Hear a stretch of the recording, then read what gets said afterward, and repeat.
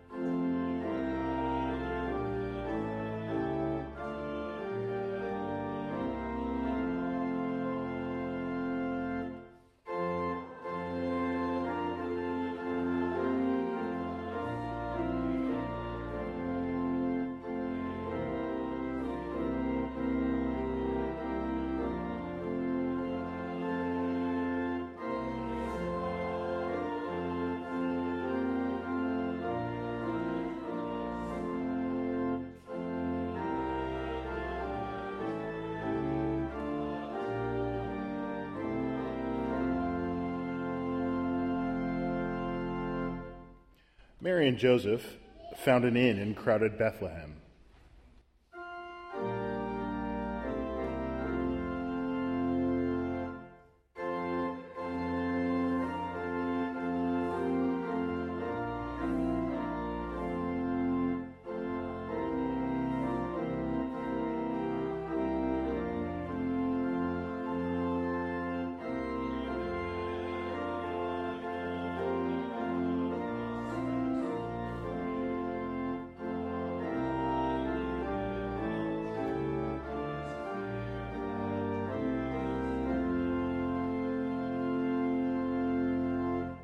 Hello, innkeeper?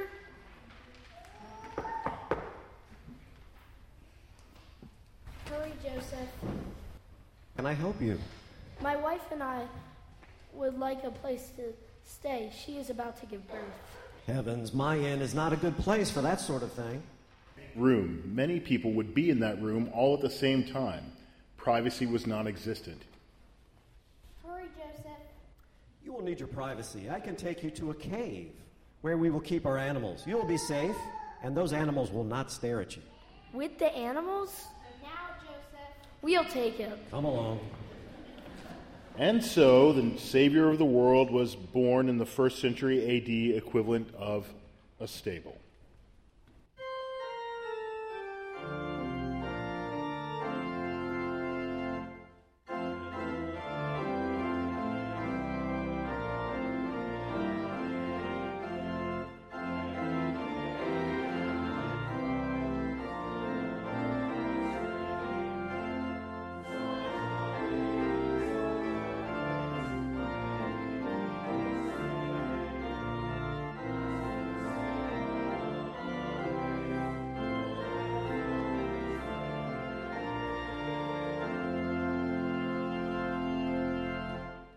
Since the animals had finished eating, Mary and Joseph put Jesus in the manger.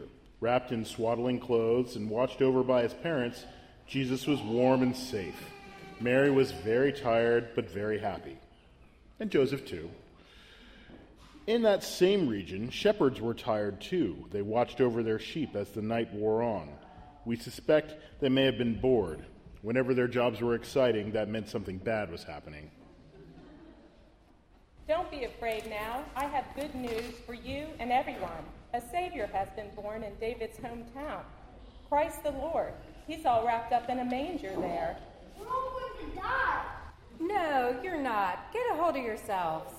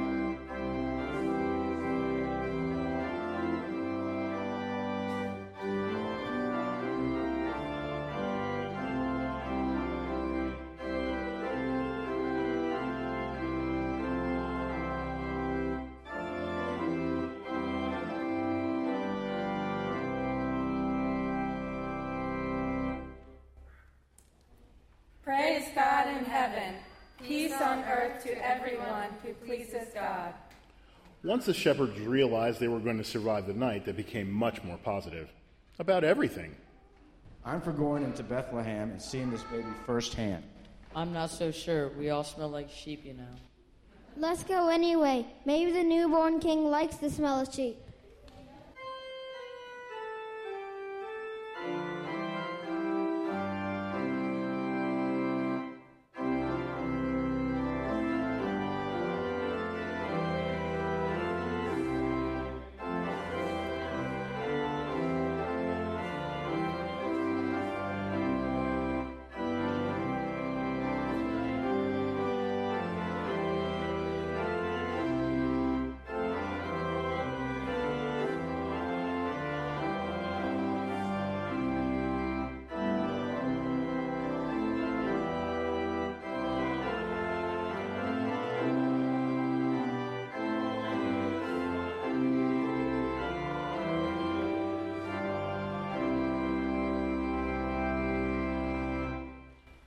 The shepherds spread the news about what they'd seen all through Judea, and some people believed them. The shepherds were never quite the same people again. Meanwhile, back east, Magi, persons of wisdom, saw a star in the heavens. They packed up and headed west after the star with some of their valuable local products as gifts.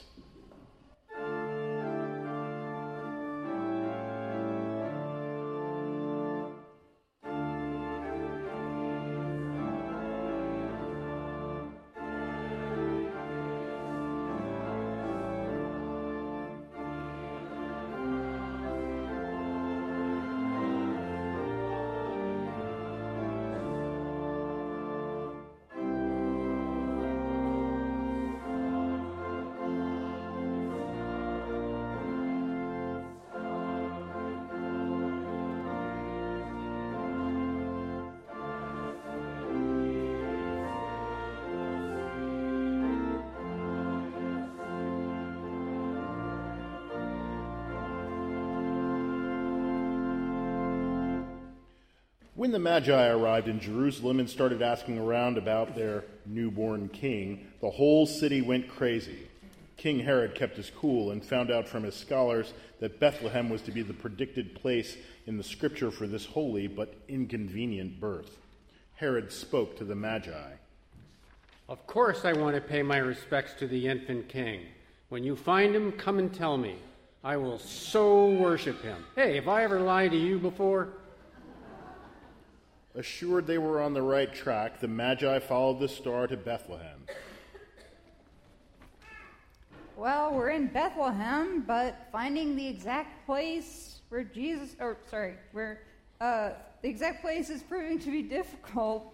Perhaps these shepherds can help us. I'll ask. Hello, good shepherds. We are trying to find the location of the baby who has been born King of the Jews. Well, you're running a bit late, but you're still in time. You'll find him in the town, a couple of doors down from the inn. Just knock on the door, and his parents will let you in. You know, they're very friendly that way.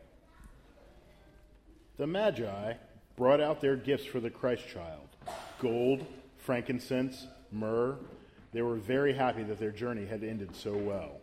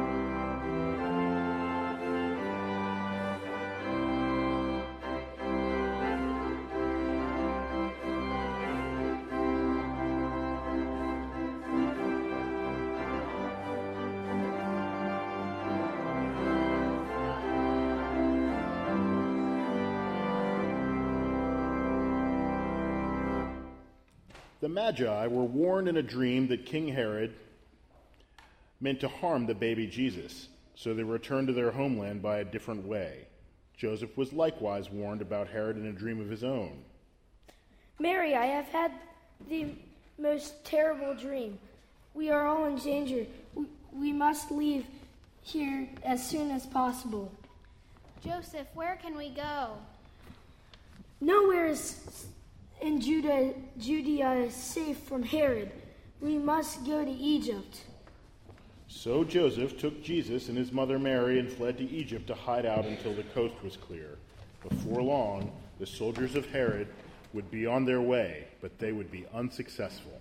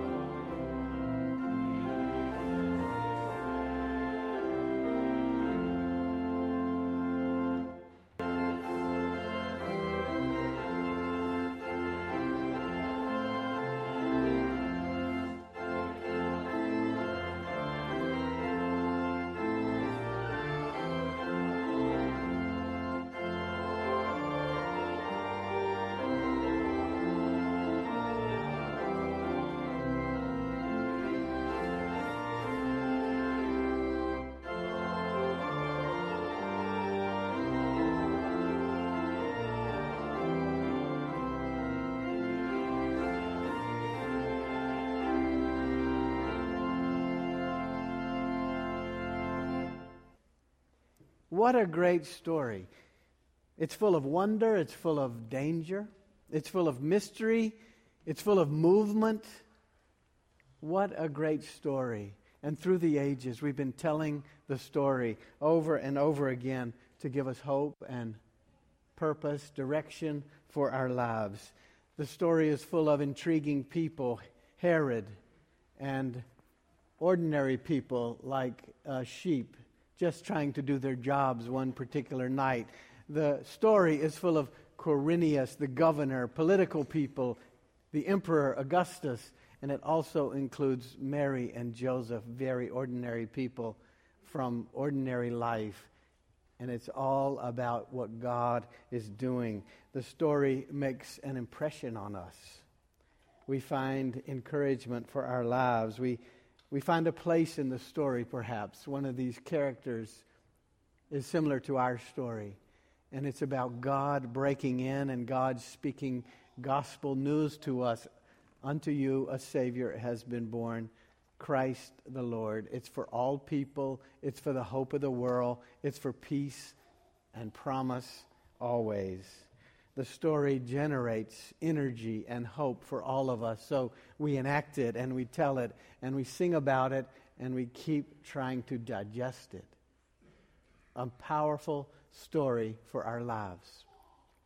It was in 1223 that St. Francis of Assisi was the first person to reenact this story. He gathered live animals and real people, and he did it because he thought that the story had become simply iconic. In pre-Renaissance paintings, it was depicted in such a way when it seemed like a far-off story. Not about real people, not about real life, your life, my life, the world's life. So St. Francis gathered real people to play the role of Mary and Joseph and real animals and other people in the story. And people came from all around, from miles, to watch the depiction of this event. He wanted to be sure that people got the message. The Lord of the universe was born in a very vulnerable situation, a manger in a stable. The God of the whole universe became weak and vulnerable because that's the message. God is amidst us in our weakness, in our worst moments, bringing about life and hope and reminding us that nothing can separate us from God's love. That was the message of the story, and it's for all people, and it's the message for us tonight. When we're weak and vulnerable, our God comes. You might also remember something else that St. Francis gave to the world. It's the prayer that has been recited over and over by generations that goes like this: Lord, make me an instrument of thy peace. Where there is hatred, help me sow love. Where there is injury, pardon. Where there is doubt, faith. Where there is despair, hope. Where there is darkness, light. Where there is sadness, joy. And the prayer continues, for it is in giving that we receive, and it is in pardoning that we're pardoned, and it is in dying that we find eternal life. The coming of God in the manger is not just a story. It's meant to change us. It's meant to change how we live and what we do. And you know what? We're in a world with lots of meanness. And we're called to be people of kindness. We live in a world of lots of horror and suffering, and we're called to be people of hope and purpose. We're in a world of vengeance and animosity, and we're called to be about love. The story of the manger intends to change us, and we have a lot of work to do as Christmas people. Let us hear the story again tonight and be moved to new ways of loving and serving God. Let us hear the story tonight and be moved to new levels of kindness and peace and purpose that relates to God and relates to this story. May it be so. Alleluia. Amen.